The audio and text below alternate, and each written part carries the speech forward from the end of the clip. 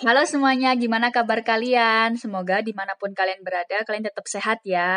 Tetap positive thinking, tetap di rumah aja, dan tetap produktif juga. Dan kali ini aku mencoba untuk membacakan sebuah buku yang berjudul Cinta Mati Dasamuka, ditulis oleh Pitoyo Amrih. Buku ini sebenarnya aku beli sama teman aku waktu di Malang Town Square sekitar tahun 2017, kalau nggak gitu 2018 lah. Cuma aku baru membukanya lagi. Berkali-kali sih aku udah mencoba membacanya, dan aku suka banget sama buku ini karena sebelum itu juga aku pernah mementaskan sebuah teater sih bersama teman-teman aku waktu aku masih di kampus itu. Judulnya Asoka itu, begitu. Nah, kali ini aku mencoba untuk belajar membacanya. Kalau dulu-dulu mungkin aku kan mempraktekkan atau memvisualisasikannya melalui drama atau teater. Sekarang aku berusaha untuk membacanya sambil belajar juga sih. Belibet banget lidah gue. Kita mulai dari yang awalan, halaman 5. Dia bernama Rahwana. Kemudian nama itu berganti menjadi Dasamuka. Takdir telah mengikat dirinya.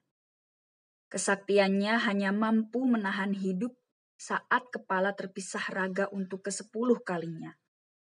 Dialah sang Dasamuka yang membawa napas keberanian.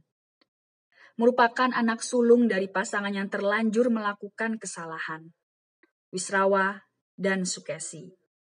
Tapi mungkin tak sepenuhnya salah, karena ilmu sastra jendra memang selalu membawa hal-hal yang sulit dimengerti.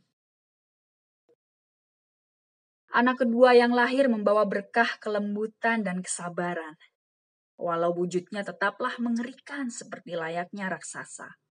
Seperti sang kakak, Dasamuka. Raksasa lembut dan sabar itu diberi nama Kumbakarna. Pikirannya sederhana. Hidup seharusnya bahagia, yaitu bila sudah merasa enak makan dan nyaman tidur. Semakin sulit dipahami ketika yang ketiga lahir seorang raksasa perempuan, Sarpa Kenaka. Dia justru cermin setiap orang yang tak mampu menyembunyikan kehendak hati yang paling kelam. Bicaranya sulit dipahami.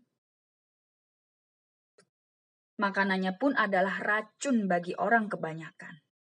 Dan yang ada di kepalanya hanya nafsu pemuat syahwat. Hingga lahir anak keempat. Adalah sang tampan Wibisana.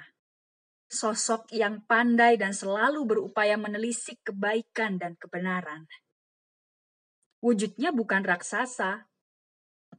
Posturnya adalah seorang manusia biasa.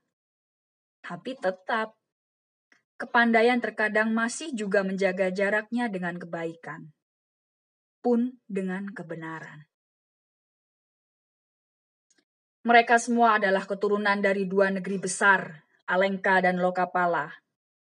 Tapi kelahiran mereka terjadi saat pelarian. Masa kecil mereka dipenuhi kebencian hingga tumbuh besar dalam hukuman. Bahkan saat mendapat hak tahta negeri pun, mereka masih saja terbelenggu. Terikat oleh kemauan-kemauan mereka sendiri. Sampai kemudian rasa cinta itu tumbuh.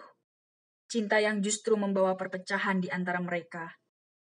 Cinta itu yang mereka bawa dan pegang hingga harus mati.